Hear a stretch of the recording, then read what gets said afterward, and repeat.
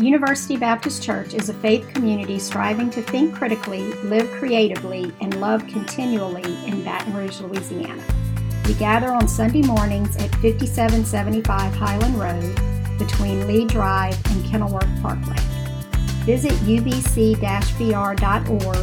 or at ubcbr on Facebook for more information. For as far back as I can remember, I have been a movie junkie. Some of y'all are thinking, yeah, I know, you use movie illustrations every single Sunday. And when I can think back of the earliest movies I saw, it was classic Disney cartoons. Peter Pan, Dumbo, Snow White, Sleeping Beauty, Sword in the Stone. And if we're honest, these classic movies are downright frightening when you think about it. Just think of the plot line of Dumbo. Clowns, kidnapping, and public humiliation. Yep.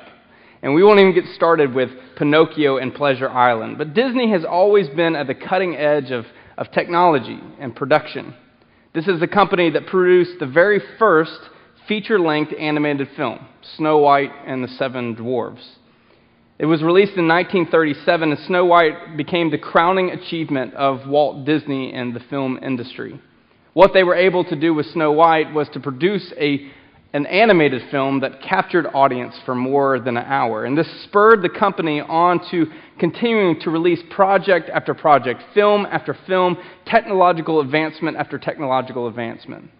But in the mid-90s, Disney was struggling. In fact, they were having a hard time producing any sort of blockbuster animated film. So they decided to partner with a little-known organization in Emeryville, California. And in 1994, the two companies merged to bring us the story of a little boy named Andy and his toys that come to life. Pixar's Toy Story was a game changer for Disney. For what they did was they introduced the first time a film that was done with computer graphic imaging. It had never been done before. And as we know, the history of Pixar, hit after hit, movies like Incredible, Finding Nemo, Monsters, Inc., Cars, Up, Toy Story, Coco, and if you haven't seen Coco, bring a box of Kleenexes. You're going to need it the whole time. Now, this animated industry affected the rest of the industry. See, Disney is always at the cutting edge of doing what is next, what is creative.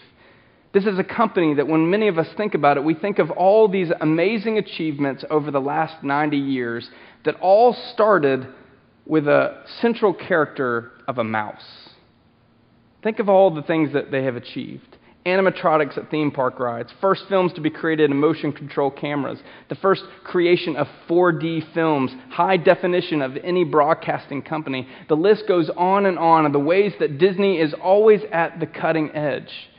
They're always at the creative forefront. This began in 1923. Last year, Disney made $55.1 billion. They had over 150 million people in their theme parks. All this that came from a mouse. Now, you might be thinking, okay, Andy, what have you taken the last 3 minutes to talk about Disney? It's simple. Great organizations continue to reinvent themselves. Great organizations continue to adapt and evolve to do great things. This organizational characteristic should be living within every local church. But for many, it isn't. A few weeks ago, we began a 6-week series focused on the peculiarities of UBC to think critically, to live creatively, to love continually. This makes us uncommon and distinct, but sometimes churches can be stagnant and stunted and stifled. Sometimes churches lose focus that they are the living, breathing, spirit-filled community of the people of God, led to live out this emerging dream of God each day. In the church's history, we look back and we see that the church has constantly adapted, constantly changes, constantly been at the forefront of what God is doing next. This is the purpose of the church. So how do we live creatively as we claim that we are called to be? What does that look like? Can we turn to an example of that? For that, we look at the Gospel of Luke, chapter 17, verse 20. And Scripture reads this: Now, having been questioned by the Pharisees as to when the kingdom of God was coming, he answered them and said, "The kingdom is not coming with signs to be observed, nor will you say, 'Look, here it is,' or 'there it is,' for behold, the kingdom of God is in your midst." When you hear the word kingdom, I wonder what comes to mind. For me, I think of medieval kingdoms. I think of the time of expansion, of war, of feudal systems. I think of knights and shield bearers and spears and swords. I think of kings and queens and courts and castles. When I think of this time, I think of Edinburgh Castle, which is in Edinburgh, Scotland. Some here were able to see that recently in our congregation. I saw this in 2006. Did you know that Harry Potter novelist J.K. Rowling used this as the inspiration behind the creation of Hogwarts? In fact, she paid over $1,000 a night in the remaining months while she was trying to finish up the saga and cap off this Potter storyline. She paid $1,000 a night to stay in a hotel that overlooked the castle. And Edinburgh Castle has been the centerpiece of so many things. As far back as they say to the 2nd century, the Castle Rock was the central piece of this region. If you held the rock, then you held the region. Edinburgh Castle is also supposedly one of the most haunted castles on earth. There are a lot of old knights and clanging swords and kings and queens, maybe Horcruxes of Voldemort that are hanging around in there. But when you hear the word kingdom, this is probably what comes to mind. But the phrase, the kingdom of God, we hear often within Scripture. Sometimes we can hear a word that it loses its flavor. Sometimes we hear a word and we don't understand fully what it means. We're not talking about knights and castles, Game of Thrones type things. We're not talking about a king who sits on a throne and manipulates a group of people based on a narcissistic perspective. What are we talking about when we talk about a kingdom, God's kingdom? Well, there have been people who've written 500-page plus dissertations. There are people who've written endless books trying to define what the kingdom of God is. The kingdom is the central theme in the New Testament Gospels. The word kingdom is the word basileia. It appears 120 times in the Gospels alone. Just to give you a little contextual comparison, the two dominant words used by Jesus' followers today are typically grace and love. Did you know that those two words combined in the Gospels only appear 35 times? 120 times the kingdom of God appears. So what is Jesus talking about? He says things like, the kingdom of God is like a man who had 2 sons, or the kingdom of God is like a shepherd who has 100 sheep and loses one and leaves the 99 to go find the one. The kingdom of God is talked about in parables, giving us a glimpse into the savor, into the feeling of what the kingdom can be. He taught us that the kingdom of God was about a new way of life, forgiving those who have wronged you, loving your neighbor as yourself, providing for the physical needs of other people, being the presence of Christ in other people's lives.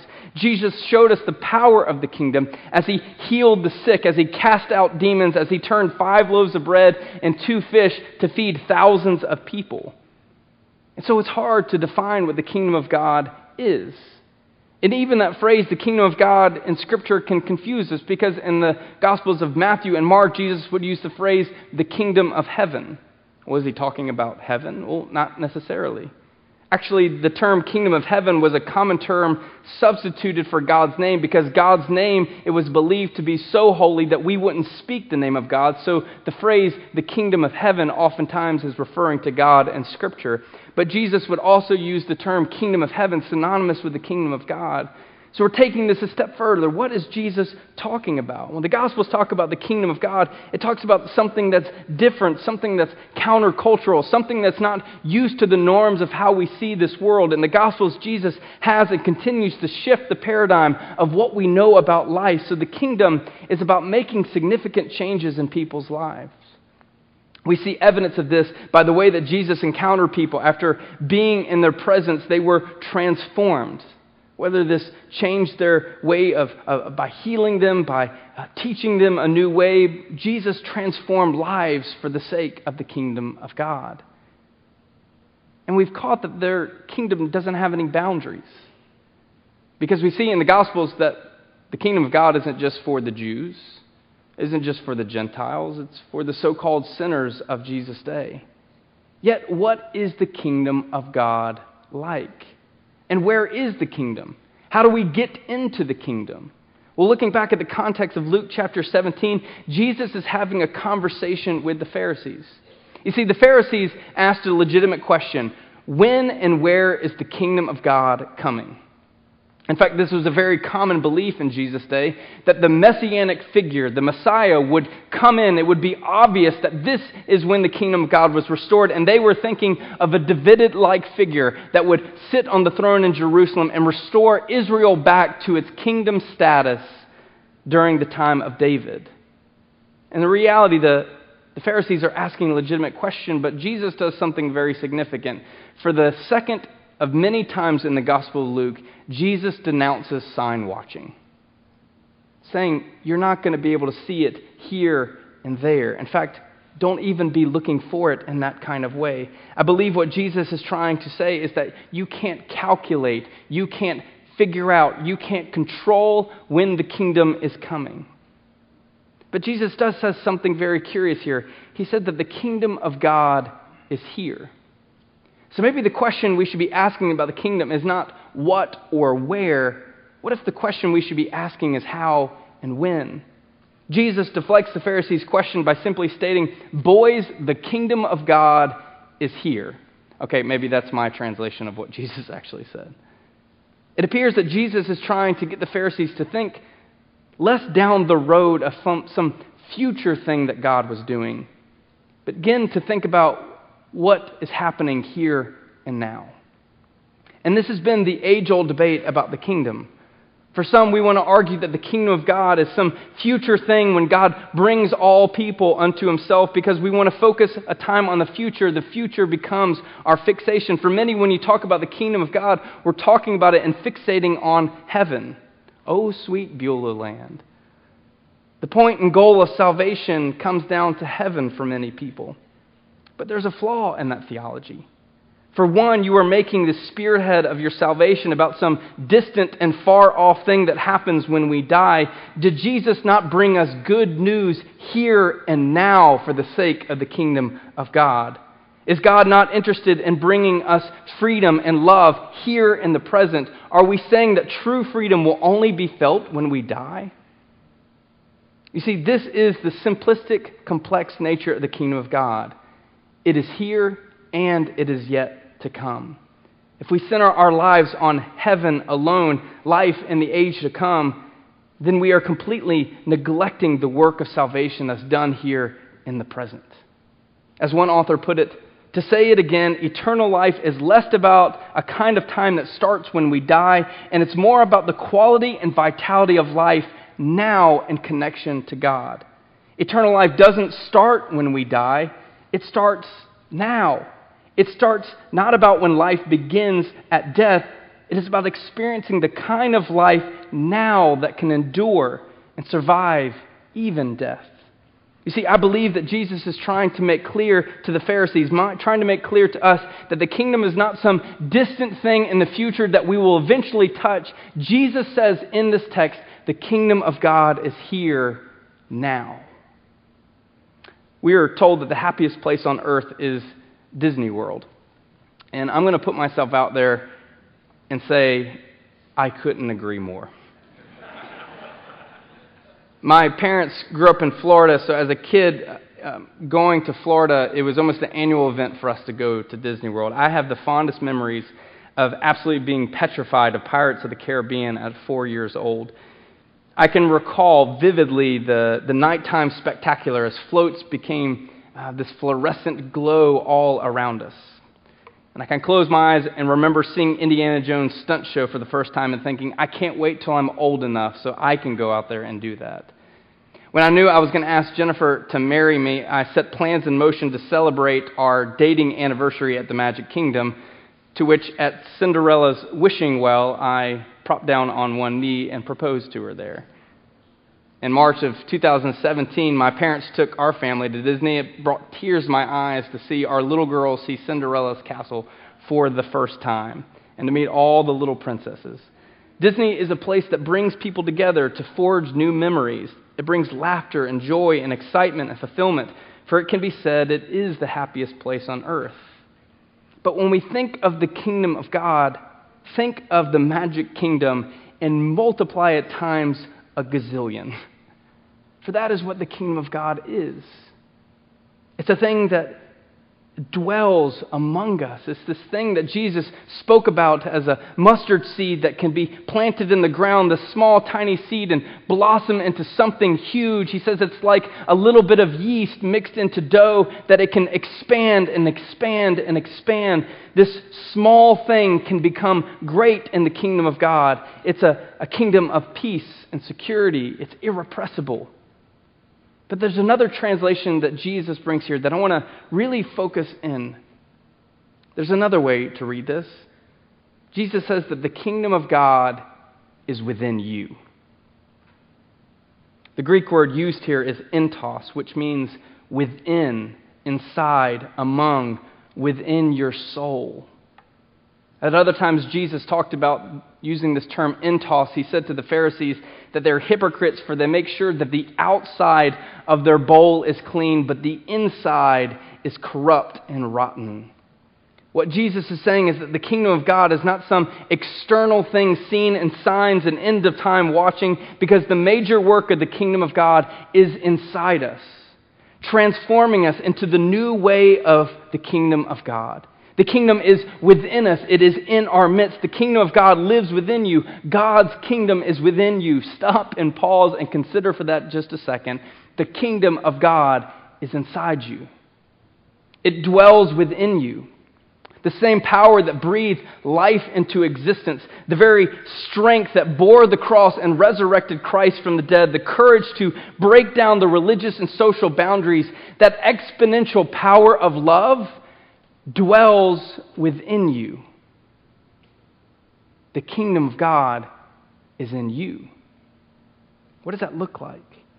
As we journey with Jesus, the kingdom of God is at movement. It's growing each day. As Jesus invites us to journey with Him, each day we are transformed into the way of the kingdom of God. As you follow Jesus, daily you are being transformed into the way of God. Your thoughts become God's thoughts. Your words become God's words. Your decisions become God's decisions. The kingdom is forming and moving within you. And when you journey with Jesus, following Him in faith, then you start to reflect the kingdom of God. We are being the kingdom of God when we realize that we are beloved children of God. When we recognize that God is more concerned with our well-being than religious rules and regulations that we claim we have to follow. We are being the kingdom of God when we choose to love, to show mercy, to seek justice. We are being the kingdom of God when we choose not to judge and condemn others, but see them through the eyes of God. We are being the kingdom of God when we place ourselves to the side, serving other people and putting their needs before our own. We are being the kingdom of God. We're being the kingdom of God when we have compassion to embrace the broken and the weary on the road, even if that compassion is too prideful to realize it. Jesus loved the self-righteous Pharisees just as He loved the prostitutes and the lepers. We are being the kingdom of God when we worry about the least of these, not the greatest of these. We are being the kingdom of God when we embrace the poor, the beaten, the imprisoned, the enslaved, the blind, and the helpless. We are being the kingdom of God. We are being the kingdom of God when we put to death the patterns and practices of this world and to take on the patterns and practices of God. We are being the kingdom of God when we realize and embrace that life is not about building up our little kingdoms. It's about tearing them down so that we can build up the kingdom of God. We are being the kingdom of God when we realize that God doesn't care about our wealth, our success, but how we utilize these things for the sake of the kingdom. We are being the kingdom of God when we realize that our families, our cars, our friendships, our stuff, our job, our very existence is because of God, not because of anything that we have done. We are being the kingdom of God. The kingdom of God is within you. It's within me. It's moving and working. It's not some distant, far-off thing that we will realize one day. It is here and it is yet to come. The kingdom of God is inside you. You would have been the laughingstock of the land if you had told Macedonians at the beginning of 323 BCE that their great leader would die unexpectedly and the world-shifting development that he made would crumble within a few years. See, after his father, Philip of Macedonia, was unexpectedly assassinated in 336, remember, you got to kind of count backwards and forwards when you get to the BCE time. Alexander III of Macedonia took the throne, and within 13 years, Alexander had stretched the Macedonian rule from the province of Greece to Egypt to India and everywhere in between. What Alexander had accomplished was done by no one else to this point. Instead of conquering a foe and suppressing their history and their culture, Alexander chose to assimilate the conquered foe into the greater Macedonian Empire, even empowering its leaders within his court. He spread the Greek culture, philosophy, trading practices, and religion to the far reaches of the known world. Alexander is the reason that as we get to the first century, most people spoke one language. Specifically, it was Koine Greek. Rome had Alexander to thank for the very foundation of what would become the greatest empire the world had ever seen. Yet, in 323 BC, at the age of 32, Alexander the Great died. And with that, died the dreams of a unified kingdom, learning from each other. Instead of appointing a successor, Alexander's kingdom was divided up among 4 people who, instead of unifying together for the sake of Macedonia, they all were in it for the sake of power and wealth, what they could get for themselves. So in 323, one of the greatest kingdoms began to crumble because it was more about me than it was about Macedonia. What I want us to begin to see is that creativity ignites when we center our lives on the kingdom of God. Creativity ignites when we embrace God's kingdom within and around us. Kingdoms come and kingdoms go, but the kingdom of God remains forever. This cosmic idea is shrunk down into the personal level in Jesus' words, saying the kingdom of God is within you. Are you living in the way of the kingdom? Are you seeking first the kingdom of God and God's righteousness? This cosmic reality of the kingdom of God will continue even if we choose not to be a part of it.